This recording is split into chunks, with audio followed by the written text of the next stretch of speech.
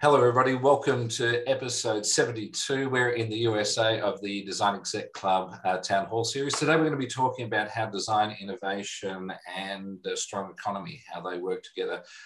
I'm joined by some very smart minds here. We've even got one person who's in hotel isolation. Hi, Julie. Hello, Mark. Good now, Julie, which part of the world are you in hotel isolation? I'm in isolation in Hong Kong because I just came from the United States, which is one of the reddest countries, if you look on the map in the New York Times, of COVID infection. So when I went to the US, I was coming back to Hong Kong with only 1 week of quarantine. But while I was there, the US rolled out a really strong COVID, not a response, but a COVID enactment. And so now I'm back with 3 weeks of hotel quarantine.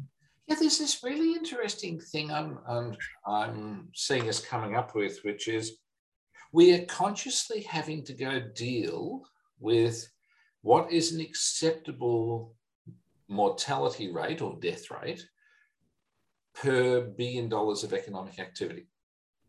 You know, Australia's example is we've just gone through 1,000 deaths from COVID, and we're now considering, well, if we lock the economy down, we do so many billions of dollars of economic damage.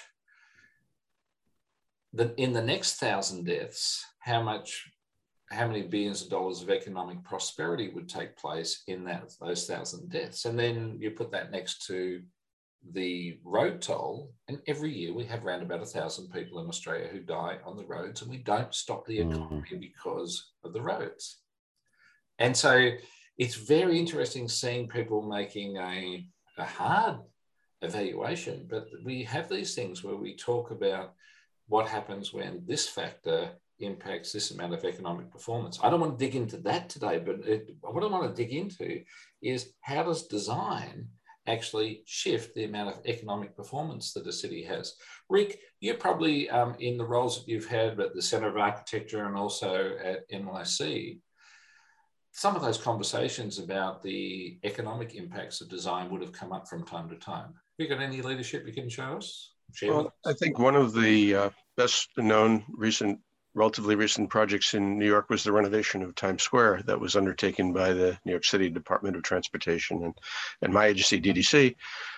Jeanette Sadiq-Khan, who is Mayor Bloomberg's commissioner for the Department of Transportation, at the ribbon cutting for the Snøhetta renovation, didn't talk about the aesthetics or the amenities or the added functionality or even the improvements of the infrastructure below and above grade. She talked about the economics of it and how the retail had changed since the improvements had started, and the value of the property around Times Square, not just because of the displacement of the pornographic shops on 42nd Street, not just because of the changed perception that it was tourist friendly, but just because of the numbers of people, which have now rebounded, with different perspectives of the pandemic, more than doubling the daily visitorship since a year ago. Not quite what it was before the pandemic, but it's getting back there. And that's just one example. You could look at other more community-based projects, the public plaza on 175th Street, that created a place for having a permanent green market that wasn't there before. A street closing took place between Broadway and Fort Wadsworth Avenue. Real economic gain, measurable economic gain at both levels of the economic spectrum. And what's interesting there is both are examples of something that's been solved, by making a design intervention that they've been able to solve something and unlock some economic value that otherwise wasn't being able to be tapped in there. And I think it's interesting that having the insight that you could unlock some latent economic activity in Times Square by getting rid of the pawn shops and substituting them for a Cartier real watch shop rather than a Cartier pawn watch shop is a very interesting thing. You're at the top of the cycle or the bottom of the cycle. Tourists are still after a watch. I don't know what it is about tourists. They love buying watches. When you travel somewhere, you buy a watch. But they're fascinating examples of intervening and accelerating economic outcomes.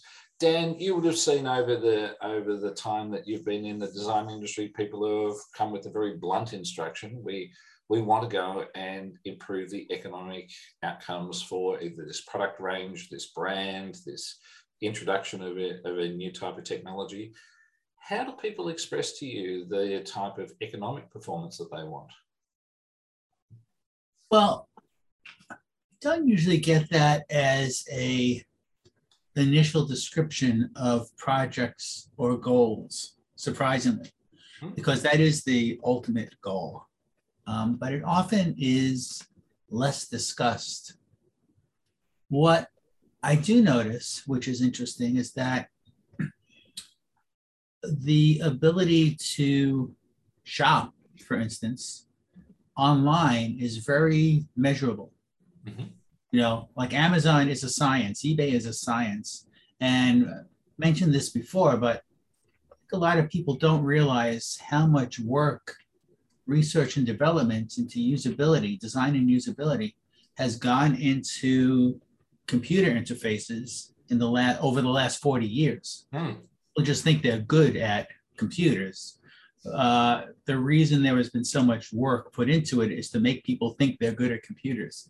So when you use a site like Amazon or eBay or any online shopping site, the goal is to make it easy to buy. And that it doesn't mean just know where to click, but also to give confidence in that purchase. Now, Rick was talking about physical spaces, and that's the same.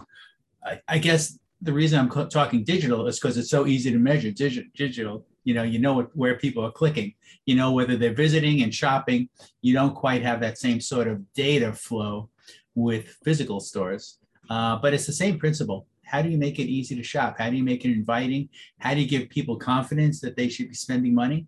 Even how do you give people confidence that they should be visiting New York City?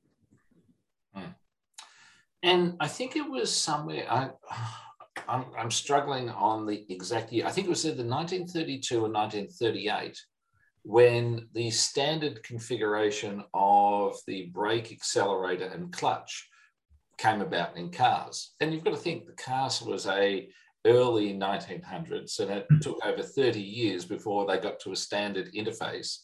So it was really hard to drive a car. And then they made it standard, which meant it was really easy to move between cars, and it was easier to instruct people. And I think it was the Dodge brothers who came up with it. Improving interfaces is something when you've done it and you've made it appear easier and simpler for people that they actually don't realize that's been done. So that's something I'm really fascinated about, and particularly around design innovation. I remember having a conversation with Mauro Piccini at PepsiCo, and I was talking about what happens if you do a step change, a massive leap with innovation. Because we don't have dimensions behind it, do designers lose the accolades associated with taking the company forward into the future faster because there's no capacity to dimension what that step change was from an economics perspective? And the moment after it's been done, it's lost. And so I'm really interested about how do you measure the economic leverage, the economic advancement that design brings? Because if you can't measure it, it can't be valued. Julie, help me out. You've been through these projects, particularly around hospitality venues. How do people value economic performance? Well, Mark, when I got your topic, I'm going to make a big twist here. Oh, good. I love a twist. So if we're going to talk about design and influence, this week was a great week because the iPhone 13 came out. And I think that the iPhone 13 is really great. I'm probably going to go get one as soon as I get out of quarantine. But it represents an old way of thinking about our economy. And you've mentioned the word growth a few times. And you know, I've had this discussion before that I don't think growth is sustainable. So we need to look for new metrics to evaluate how we succeed. And if you look at the iPhone, of all things, which is very innovative in terms of its use, its customer interface, how happy it makes us as an object and all the things that it does for us, it makes us feel like we're really smart and can do them ourselves. It still is coming out of a linear economy where they took some raw materials, they made something, they give it to us, and when we're finished, we just discard it. Now imagine if Apple revolutionized their entire approach to design and said, I'm going to loan you the iPhone 13. for a year, for two. And when you're finished, you bring it back to me and I'll give you an iPhone 14. Mm-hmm. So they're now responsible for taking all the pieces and parts that they took out of the ground that they bought in the first place, all those materials, and basically recycling them into the next generation of phones. Yep. So we're no longer just assuming that we've got a never-ending supply of parts and pieces and minerals and materials from which to make iPhones ad nauseum in the future. And I think that's where we as designers and where our owners and everyone that we work with can really start to look at our economy in a completely, or the economy of design in a completely different fashion. And, you know, we've been through, I've been through, Rick's been through a few of these, and other people around the table that are a certain age. We've been through a lot of different phases in terms of our building. And we've always said, oh, it's going to be too expensive to incorporate handicap requirements into our buildings. We're not going to do it. Oh, it's too expensive to incorporate all of the green building principles and the LEED principles into our building. We're not going to do it. Yet we do. We do it over and over again. And I think as an industry, designers can help lead our clients, lead the people who are spending the money to creating more of a circular economy and becoming more responsible for the actions that they take today and where they'll land tomorrow. Yeah, and thank you for bringing there the aspects of the circular. I can't take it as a given that when we've got the three principles for a better future being about the strong economy, the sustainable environment, social equity, that was it. But awesome that we've shone a spotlight on how does that circular side work.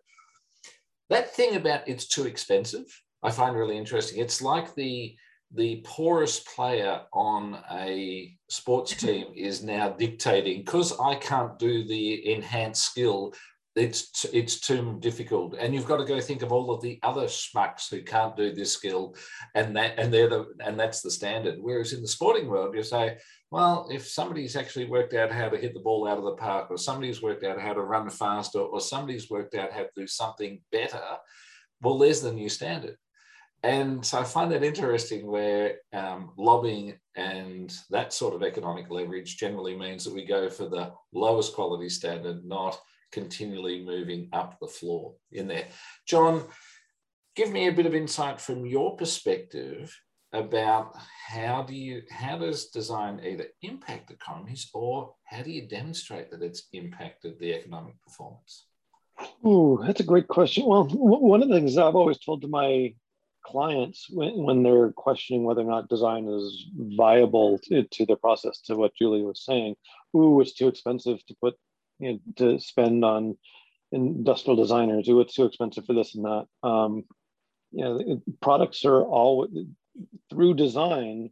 Inherently, we increase the desirability of the product. So, the iPhone, as already been said, is a great example of that. You increase the desirability through ease of use, through beautiful materials and finishes and products. And now suddenly you can get people to gladly fork over, what's the number for the iPhone 13 now? $2,000 or $1,500 or something crazy like that.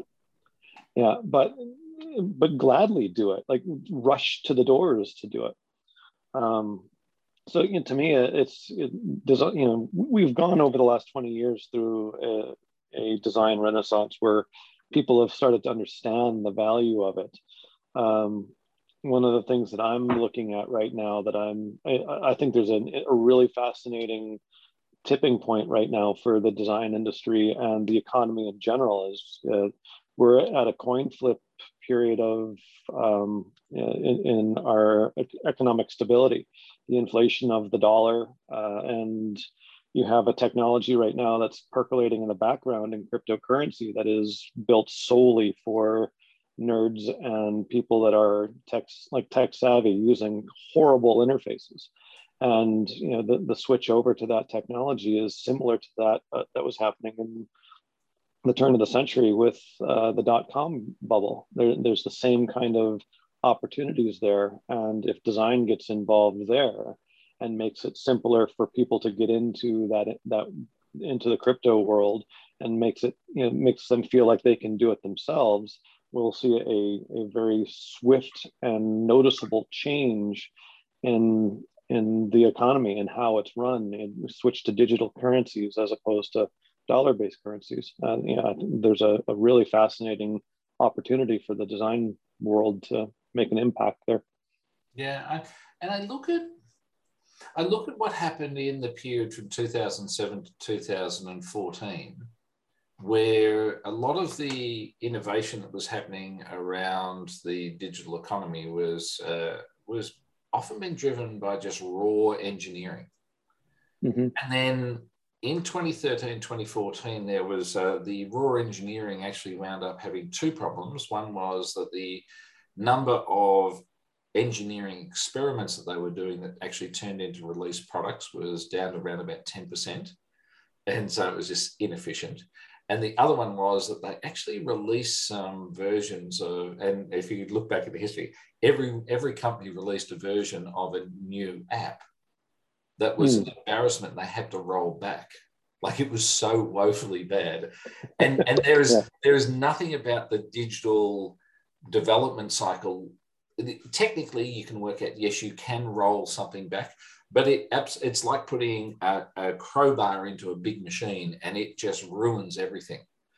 And because that efficiency was so low, and they were in an arms race of good quality released product was actually the metric, they got in, and I think Facebook was one of the first ones where they actually went in an acqui-hire of 110 designers to say, we're going to actually be design-led, not engineering-led. And what they went from was having 80% of their output from their engineers not shipping into having 80% shipping. So they now were going 5 times faster. Right. And when you're in a release cycle race, the design was actually now helping them to release acceptable and actually delightful product to their customers faster than their competitors. And that was a very interesting change that we saw. But it feels like there's a period where just raw engineering is very rational, and people say a rational process is going to get us there, and they miss that human moment. And it's almost like the rescue squad for that economic cycle being in trouble winds up being a design rescue squad, which is, I think, what we saw in Times Square. It was a design rescue squad for the economics. It definitely was in the tech industry there. And that was what fueled me doing the Design in the Boardroom series, because I kept on hearing this common ploy, which was, oh, when's design going to be in the boardroom? And I'm going, hang on, I keep running into people who are in the boardroom and they're in design. And I see the smartest and fastest growing companies in the world are driven by design. And so after I did the 50 episode podcast about design in the boardroom, I just came up with one very simple response to people who'd say, oh, I hope design gets in the boardroom. And I just have to wave my finger and say, no, it actually is in the boardroom. It's just not in the boardrooms that you're in, or it's that you're not in the boardroom talking about design, but somebody else is. Like, there's so many organizations now have a design-led approach, which is in the boardroom. It is that many designers, their ego or their self-awareness is they're not the one in the boardroom talking about it, or they're dealing with companies that are yet to get design in the boardroom. Because if I look at the Fortune 500 companies, I go look at the top 10 on the Goldman Sachs economic performance, they've all got design at their core. And I think, Dan, you're right there. Like, it's not exactly the style design, it's actually about these system designs. It's about user interfaces. It's about leveraging those opportunities.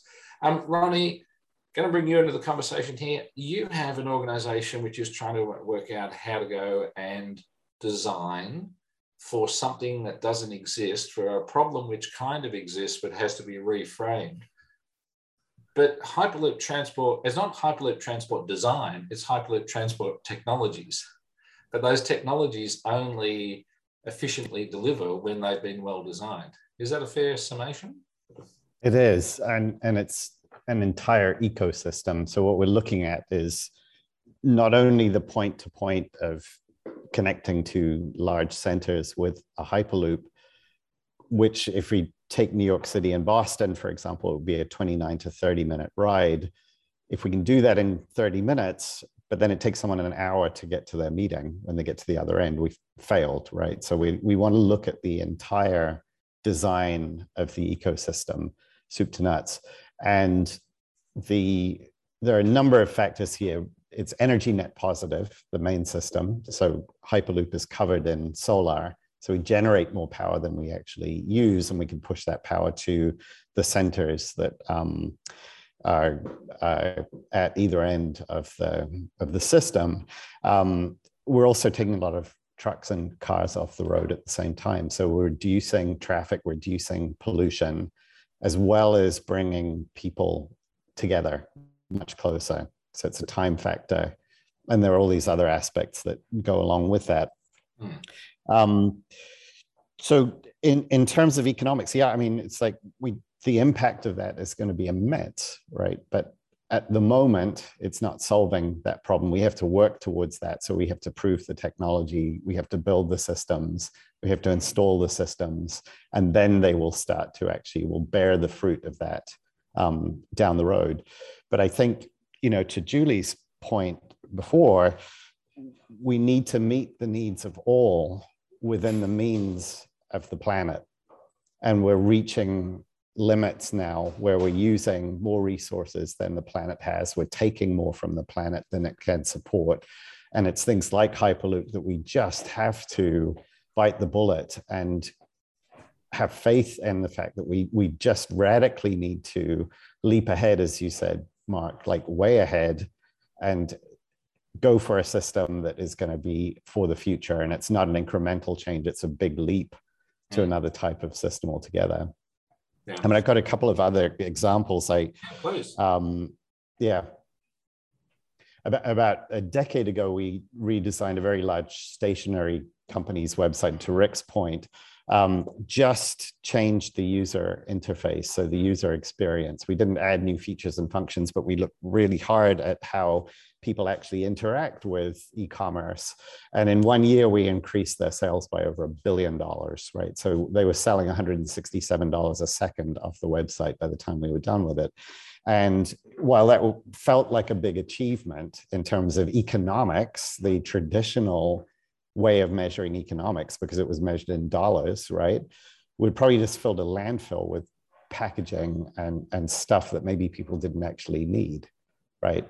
So how can we take design and start working on projects that do actually look at the circular economy, to Julie's point? And this morning we just had a meeting, and I can't talk about the product that we're going to be developing or helping develop, but the entire concept now is that we're going to design this product so that it's modular. We will own the product. We will not sell it to the user. So the user will actually, in quote unquote, sort of like lease the product, and we will design it so that we can, right, take all these components and recycle them completely. And we're not like, you know, if you look at a modern car, they will mold steel, they'll mold aluminum around components. You cannot repair items, right? They're actually built so that you just can't take something apart and tinker with it and replace an object. We're doing a ground up redesign or rethinking about that whole process so that every component, we will know what its useful life is, and that we manufacture that and the materials that came from, and we source the materials responsibly, and that the components that can be reused will be reused. And that means we're going to design things that will last longer from the ground up. We don't want them to fall apart and be redundant. Yeah, you know, it's funny. I had a conversation a while ago with a designer from Rolls-Royce Bentley. And he said to me that Bentleys are the most efficient cars being made today. And I said, that's crazy. And he said, it's because you don't throw them away. The amount of energy that goes into the fuel of a car is nothing compared to the amount of energy that goes into making the car. So if you can get a car that lasts 30 years, and that's probably conservative for a Bentley, you're doing a pretty good job ecologically. Yeah, and so I think there's these three levers that and it took me quite a while to work out what might be three primary levers. So there's an economic lever, and we all know how to go talk about that. There's an environment lever, which is now being referred to from the circular economy. And there's this social equity lever, which is a really important one. because we might have worked out how to do the circular economy on the iPhone, and we might have worked out how to do the circular economy on the Amazon box that's been delivered to people, and it's, you know, completely reusable and recyclable and all of that. But we're still actually making people poor because they're now they can't actually get a decent living while they're being the delivery driver for Amazon or for whoever else. We need to make sure all of those levers are working, don't we? And that we've got the lever for equity, we've got the lever for the environment, and the lever for the economy. All three of those levers have to be used in balance. And so, Dan, that point about the Bentley being an efficient car because of its longevity with the invested energy that's inside it. And also, I don't think Bentleys have driven that far. I think if you went through 30 years, they probably have very low miles on their clock because they're different than somebody who has a Ford Ranger who drives at 1 million miles in 10 years. Rick, sorry, Dan. Yeah. Well, I just wanted to add to that one example, one book that talked about specific examples of those three levers coming together, and it's not recent. I mean, Jane Jacobs' The Economy of Cities is over 50 years old. I think it was written in 1969. In chapter 8, she talks about the chapter heading is Some Patterns of Future Development. And she compares what was being planned for her neighborhood in the West Village, a project that was going to cost $35 million in contemporary dollars back in the mid-60s, that would have destroyed 700 dwelling units, but created a net increase of 300 dwelling units at the same time, losing 156 businesses that employed 4,500 people. And she compared that to the alternative plan developed by the community she was involved with that had a net cost of only 8.7 million, which was a fourth of the cost, was going to create more units and not displace any businesses at all. And we know some of the physical issues tended to that, famous story. The buildings were low rise, eyes on the street. There were all sorts of social benefits. But when you talk about social equity, and you can do that in economic terms, loss of jobs, displacement of businesses, displacement of residents who've lived their whole lives or a good part of it in the same neighborhood, that is measurable. And it does relate, to environmental, and other issues. I don't think, we're seeing nearly enough reuse of building materials. We talk about the circular economy in design and construction of housing, and it's being done very, very well in parts of Western Europe. We saw housing in Copenhagen that is almost 100% recycled materials, not happening yet in New York. And what are the economic incentives, not just the regulatory requirements that might incentivize that? And there's a really interesting, the building materials, there's a lot more technology understanding about building materials and their reuse coming around. I was reading an article a week ago and it was talking about concrete. When you go and look at when you manufacture concrete, that you lose a lot of atmosphere, or you create a lot of atmospheric pollution. But what happens over the life cycle of the concrete is that it sequesters the very gases that it released. It sequesters again by turning into a calcite. When you go crush concrete down and you leave it in a pile as crushed concrete in part of the recycling, it sequesters all of the carbon that it released, minus the transactional cost of the first law of thermodynamics. And I went, wow. So taking rubble like concrete, crushing it properly, and then putting it in a pile. And if you crush it to the smaller grade, you actually get more sequestering of the carbon that it released. So the impact of using concrete in the building cycle is now being refactored. So it's more than half as bad as it used to be. So it's like, okay, so we need to refactor that there. And reusing a whole building and actually repurposing it, awesome.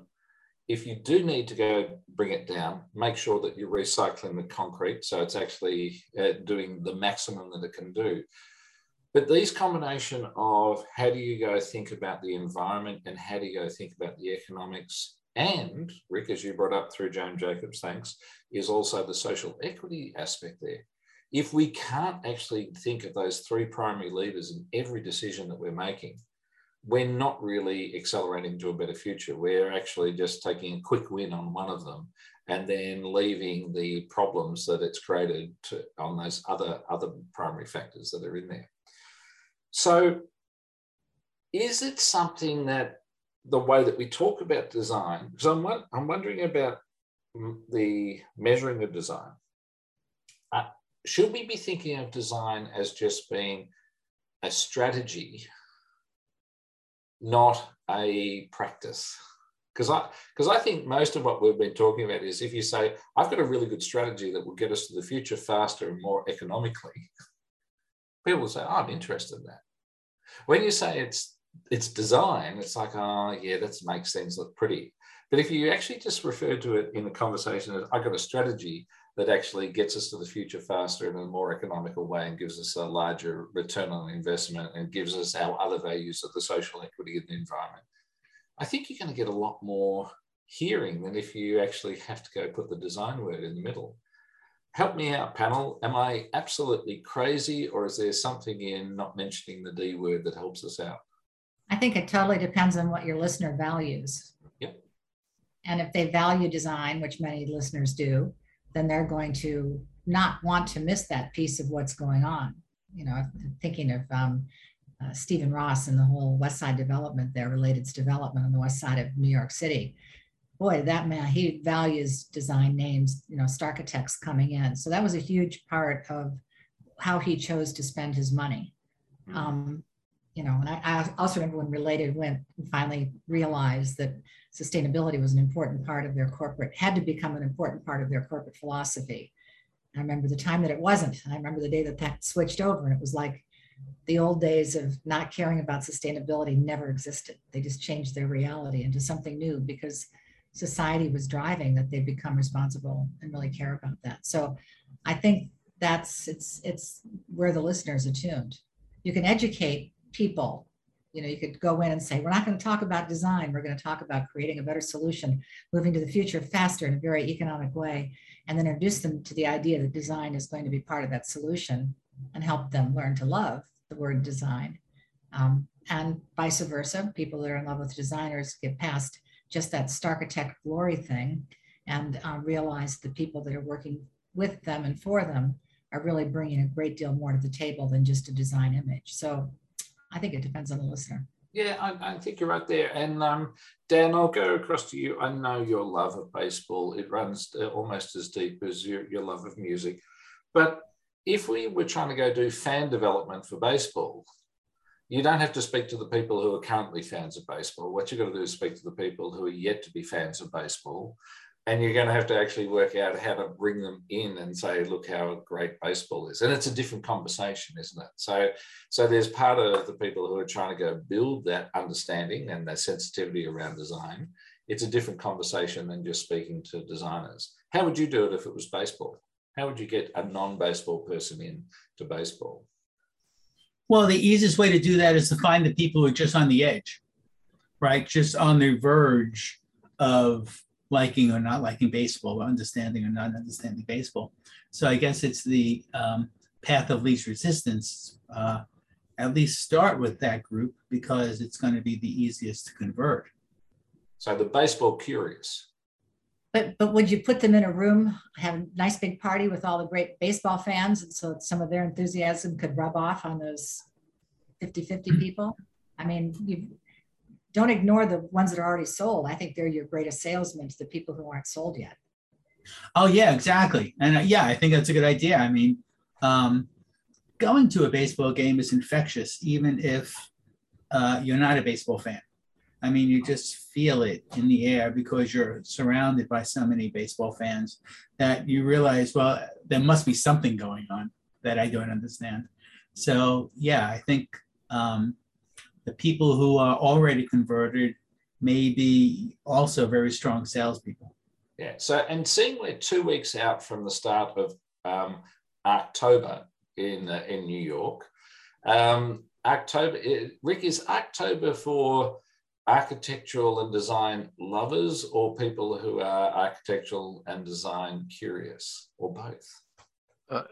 I'm not sure what the distinction is. October, which we initiated at AI New York and the Center for Architecture when I was there, was a management tool to avoid conflicts. October was the month where the most design-related events took place in New York. Why? Holidays in September and November, decent weather, not too hot, not too cold. So every organization, every entity would cram their programs into October, often on the same night. So October started as a way of trying to reconcile the calendar and then do cross-promotion. It developed into a major outreach effort to get people who were architectural enthusiasts, architectural consumers, engaged with people who are doing production of design. And it's been successful beyond all expectations. But I would like to come back, to your baseball motif and metaphor, because the wisest New Yorker that ever was, although he lived in New Jersey, was of course Yogi Berra. And he didn't talk about design an awful lot, but I think he answered your question in the way that Dan phrased it is exactly what Yogi said, more pithily. You can observe a lot just by watching.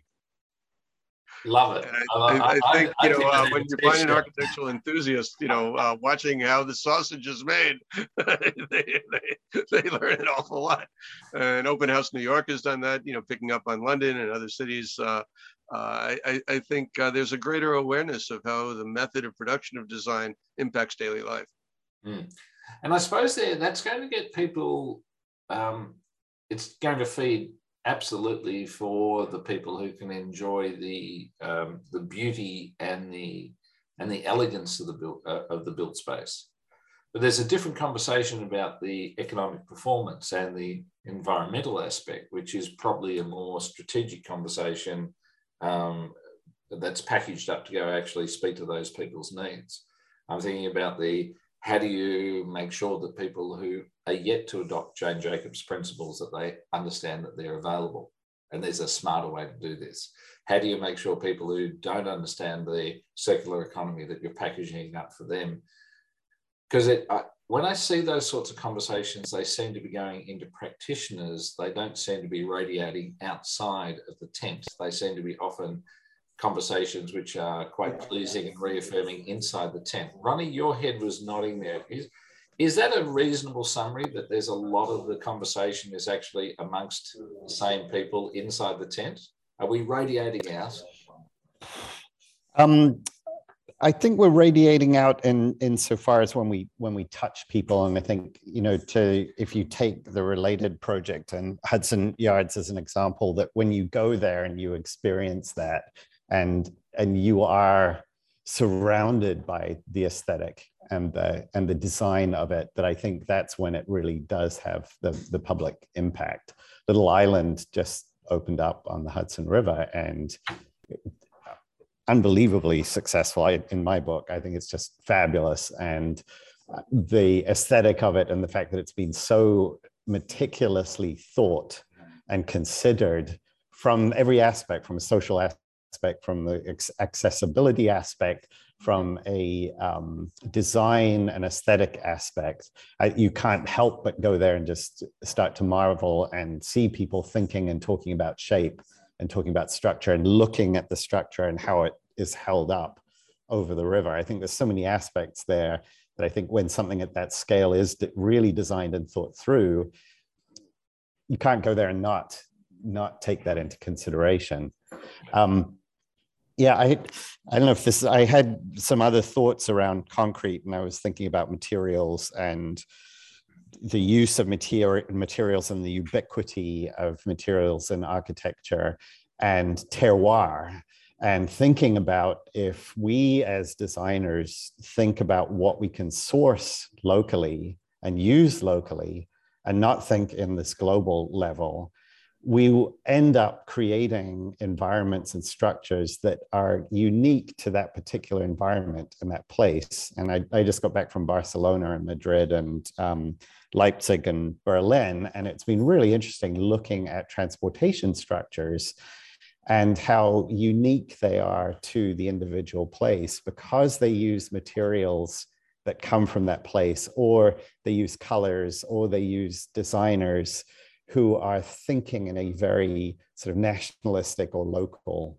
manner. And I praise them for that. And I think that that's very interesting. And I'm looking at these like timber skyscrapers now that you can actually build very large structures from wood. So, you know, where are the places in the world where you could grow the wood locally and build large structures and not have to use concrete that's not sourced economically or well, and steel that's very costly in terms of its environmental impact to produce, and start using these things to create a local terroir feeling? Because I don't want to go everywhere and find the same architecture and the same materials and the sameness. I want to have that local. And Julie, we've talked a lot about that in the projects that you do and work on, right? And this week, the spotlight that we have that's coming out is Jay Vagola, a fantastic New York architect. And Jay took a leaf out of the Jane Jacobs and subsequent, design investigations that had happened following Jane Jacobs. And he had a project in Brooklyn, which could have been a high-rise tower, but instead he kind of went the landscraper idea, where it was actually the longitudinal medium rise development that then wound up having all of the snaking alleyways between it, that then gave a much nicer community feel. There are different ways for us to go and resolve a situation, and it doesn't have to always be a high-rise tower to go get the result there. John, you're leaning forward. Help us with your contribution. I'm leaning forward because I'm fascinated by where this is going, but I don't really have a clue how to contribute at the moment. It's. So I want to pause you there for a sec. That is possibly the most wonderful, honest thing to be able to say. I'm leaning forward because, wow, this is quite exciting. But we don't have to always have an immediate answer. I know Dan's spoken before about the idea, I can give you an immediate answer, or I could give you a better answer in a period of time. There's something about the Google thing, which is we're meant to have an immediate answer, or a panel show where everybody's meant to have I've got to have some hard-hitting comment. So I love the honesty of your point there. So I'm not sure how I feel about this idea that I'm turning into the guy that every month says I don't know, and then everyone goes yay. but if it works, I can keep it up. So, but the I don't know is actually, do you know more after you've participated, even though in the moment you don't know? What I'm trying to get to is, when we put you on the spot at this moment, you may not know. Yeah. But then does that resolve over the coming months that you go, actually, I've now got a better understanding of what I participated in?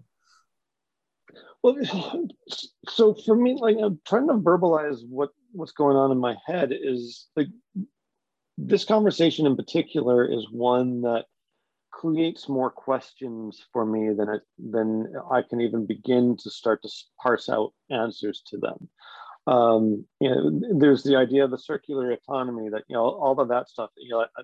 I'm excited about that. I hear about there's all the talk about the timber building materials here in Vancouver. I've had a lot of exposure to that, so that kind of stuff excites me. But where the questions really start to come to mind, where that stuff ends and my questions really begin, is this idea. And I shook my head earlier at this idea: is our message getting outside of the tent? I think that was the metaphor that you used. And I'm not sure if it is, or if it even can right now, when we have, I don't know what the number is right now, but 7 billion people on the planet, and half of them are still living in poverty or whatever. Again, whatever those numbers are. But as we start, we're trying to figure out how to level playing fields, but as soon as we level playing fields, we're going to be running into the problem where we're increasing the amount of consumption that's going to be required for, whether it's food or, iPhones or cars, whatever it's going to be. So we're in this really, it's a conundrum for me right now, where as soon as we start finding answers on, an economic level that the people in this discussion are used to, once others start coming closer to us, that's going to start just creating even more problems. So that's where my mind starts going with all of this. Is we're solving known problems to us, but we're also opening up a lot more problems to solve down the road. So, and thanks for the input, because you brought up a conundrum, a quandary, being curious and questions. Awesome things that designers should be involved with. If we were engineers, we'd actually have books of references that had calculations and ratios and all that. And no engineer gets upset that they've got too many calculations. No designer should be upset for having a conundrum, a quandary, being curious and the questions. It's the quality and the efficiency that we can have referenced by the principles that we have. So Julie, you brought in a really good principle about the idea of the circular economy, and should iPhone 13 or should iPhone 14 actually be a loaned product, a phone as a service rather than phone as a possession, and that the responsibility is then that it actually gets taken through its whole life cycle. Dan Famosi, you're famous for saying it's actually about the questions, it's not necessarily about the answers. So is John absolutely in the right territory, which is John's got more questions than he's got answers at the moment, but that's the world of a designer, isn't it? And then you've got to work out which are the most important questions, which one gets you the most alignment with the values and the principles that you're trying to achieve in the most efficient process. Yeah, I give a lot of workshops and seminars, etc. And I like doing it over the course of 2 days because things incubate overnight. So even if it's a one-day workshop, I would ideally plan it for half a day the first day and half a day the second day. Now, what's interesting about COVID and the lack of travel is I can plan the second half of that workshop several days later or a week later, because things happen overnight. Things need to incubate. Questions come up as you go to sleep or as you eat or as you're walking around. So yeah, I think the whole idea of instant answers is just, I think everyone's a little too comfortable or too used to feeling the need to have answers instantly. Julie, I know this isn't an instant answer for you because you've put your hand up even before Dan started speaking. So there's obviously something that's percolated up for you. Help us. If you're not asking questions, you're doing things exactly the same way you've done them before. Yeah. You've got to ask questions to change your perspective. You've got to ask questions in order to broaden, to take under consideration stuff that you've never thought of before. I think if you don't start with a big, infinite list of questions and ideas and open yourself up, you've lost your design opportunity. Yeah. Rick, you've also thrown your hand up there. Well, yeah, I'd like to suggest, Mark, that you're an honorary New Yorker for all sorts of reasons. And in the Museum of the City of New York, which I recommend to everyone listening if they haven't been, there's a staircase, and next to the elevator, there's a stair prompt that suggests that people take the stair. And in the stairway, there are quotations, and I'd like to read one from John Adams, 1774. New Yorkers talk very loud, very fast, and altogether, if they ask you a question, before you can utter 3 words of your answer, they will break out upon you again and talk away. So it is refreshing to not get an answer to an unanswerable question. Will the circular economy come full circle? Good question. I don't know. But I'll give you an answer, and if it's not immediate, I've lost my job. So I think what we've been focusing on here, And thank you for that interjection there. Well, we started off was talking about how does design innovation help in a strong economy? And the provocation that I made was that it was actually, we need to be able to go and demonstrate it. It then evolved into, well, is it more that we should be talking about the strategies for a project, and there's strategies which are driven by design, which might be more efficient than the strategies driven by pure economics or the strategies which are driven by engineering. So I think that that's a point there. We then came down into the idea that, are we talking inside the tent or are we talking outside the tent? Julie threw in and the levers about, well, we've got to think about the environment, the circular economy side. That was then augmented with, well, should we also be thinking about the social equity aspect of it along? So those things come in. And there was this big dive that we went and did into how well resolved it can be when you're a design-led organization. And we wound up down in Hudson Yards in there. John then took us on down a path about questions, the curious, the quandary, the conundrums that are in there. And then we got stuck in this, well, I shouldn't say stuck, but we arrived at this place, which was, now we're talking about the quality of the questions. And I think if I go through and say, well, the quality of engineering is actually about the equations. The quality of design is the quality of the questions, and working out the strategy that achieves the principles that the organization has and delivers on those principles in the most efficient and effective way. And organizations generally don't have one principle, they'll have a stack of them. And if you can deliver on as many of those principles as possible, then you've had a fantastic design. The problem is, I think a lot of designers go work for organizations who have shitty principles, and so then they wind up working on shitty projects. So there comes a point where you actually say, well, maybe I should be actually working with people whose principles align with me and that actually they're doing things, or work out to subvert the people who've got poor principles or not well developed and evolve them, help show them how the circular economy can actually give them economic leverage.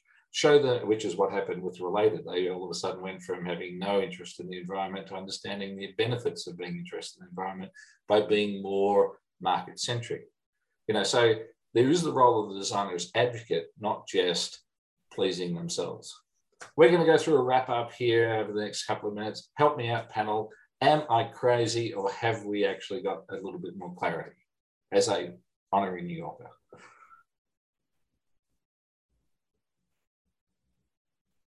Wow, that's amazing. I've now stumped all of the New Yorkers. I got no answer out of here. Come on. Yeah. Well, I've got a topic unto itself, which is underlying this, is that the school system is based on models based on, that date back to the 1800s when people worked in factories and we didn't want anyone to ask questions, or at least they didn't want people to ask questions. It was more about obeying. So it's really a topic unto itself, is why are we so bad at questions, but it does have its history. And I think we are all programmed, or at least many school systems program us to be shy to ask questions. Yeah. Makes us look dumb. Well, while we were hearing your answer, Rick Bell had a question by putting his hand up there. Let's go and see if he's got one. I really like the direction that Julia took us in talking about the circular economy, and many people have spoken more eloquently than I can about it. And one of them, Pete Seeger, said if it can't be reduced, reused, repaired, rebuilt, refurbished, resold, recycled, or composted, then it should be restricted, be redesigned, or removed from production. Lots of alliteration there. Keith Richards responded to that by saying, you can't always get what you want, but you can try sometimes, to get what you need. And I think that is the best definition of, how do we change the equation for what designers can do, across the board, not just in industrial design, architecture, product design, but across the board in everything we do. How could we give greater credibility to what's come before and how it prepares us for the future? Yeah, I think that's good there. Who wants to go next? Come on, in New York minute or New York second, put your hand up. So I would put that For me, I think all designers should be thinking through the lens of meeting the needs of all people through the means of the planet, and really taking that into consideration. And Julie, the circular economy, and that is just primary. And I think if we do use that as a lens and the focus, and putting the person in the center and thinking about their needs with the boundary and limits of what the planet can actually support, I think we start to move in the right direction. Yeah. So John, I'm going to go to you, and then I'll get Julie to help wrap us up and take us home here. Are there questions been a good enough conundrum for you today that are going to percolate up over a period of time, as Dan does with his workshops? Yeah, well, absolutely. I've said several times that I always walk away from these conversations feeling slightly further ahead than I was before we started them. So where I'm landing right now is, the questions really that are coming to mind are, how do we design our world? I want to stray away from products, but design our world to just be more inclusive and outside of the bubble that we're in, because we just have this mass amount of people that are starting to, that will hopefully start joining, rising out of poverty and rising out of different situations that will allow them to live more free. And it's going to bring problems, but I hope we can design our world to include that, and not have to run into the limitations of, that Ronnie mentioned, materials and all of that stuff. This is big stuff, and it's hard to, I'm stumbling again because I don't know where to go with it, but there's so much swirling that starts to swirl around this stuff. Yeah. And I love the honesty about the stumbling. To me, that's how I learned to walk, by stumbling. I didn't actually just say I'm going to walk, and I ran. So stumbling is a really good learning place to be. Julie, help us, take us home here. It's all in awareness. Just all these conversations that we have, Mark, are so terrific, because I always think about the world differently than I did an hour ago before we started. And I think as long as we keep the conversation going, and we're all geared for action, and we take some action, even no matter how small, I think we can make this all happen. Yeah. Because if you look at the big picture, it's overwhelming. But every big thing that we do is made up of a series of steps that get us there. And as long as we keep moving forward, eventually we'll make it. Yeah. That's a great point, because this does make me start thinking about all the big problems, and I get overwhelmed. That's where the stumbling comes from. But so I'm hoping over the next little while that the smaller pieces are what falls out. Mm-hmm. And just to bring us home here from my perspective, I'm fascinated with the difference between musicians and the cycles that they go through, and designers that the cycle. So designers don't seem to have these phases. They just seem to be in this continuing, I'm in the studio, but they're not. There's a pitch phase for a designer. You got to pitch for the job. Then you go in to actually ask the questions and work out how to resolve it, and the investigation part that's in there. But then you wind up in a performance mode, which is saying, here's the resolution, here's the answer, here's the proposition that we've got. And at some point you'll get to go back and you'll get to evolve that. But you've got those three primary stages. You're pitching for it, which is saying, I think I can, and I'll be the right candidate. There's the, what the hell are we going to be doing? What's the challenge? And then you wind up with, now we have to go sell that proposition is the right proposition there. So often I see designers forget that, and they seem to be continually in the questioning mode, rather than actually realizing sometimes we have a responsibility to tell people, at this point in time, our best available knowledge is we should be doing this. And that's a really important, I think that's how we communicate outside the tent, is that we remind people that there are some points of resolution, which is what Jane Jacobs did in her book. It was a point of resolution. Here's my proposition. Here's my platform. And maybe that's something as the Design Exec Club we have to start to do, which is give some waypoints that actually turn around and give some documentation so people can digest what we're talking about. Stunned silence again. What do you think, everyone? Do you think that's is that a useful investigation there, that maybe we need to actually work out how do we digest it down and give it to people? Because the conversation's great, I have to agree, but we took an hour to do this. I'm not sure an executive's got the time to go do that. Yeah, I think if we could, Mark, and I think also there's probably some very specific examples that we could bring to the table that would demonstrate this in a very easy comparable way, such as Airbnb versus the traditional hotel industry.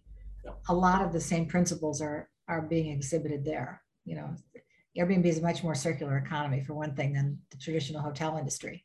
And I think we could start to see how all of those things are coming to play by being more specific about examples.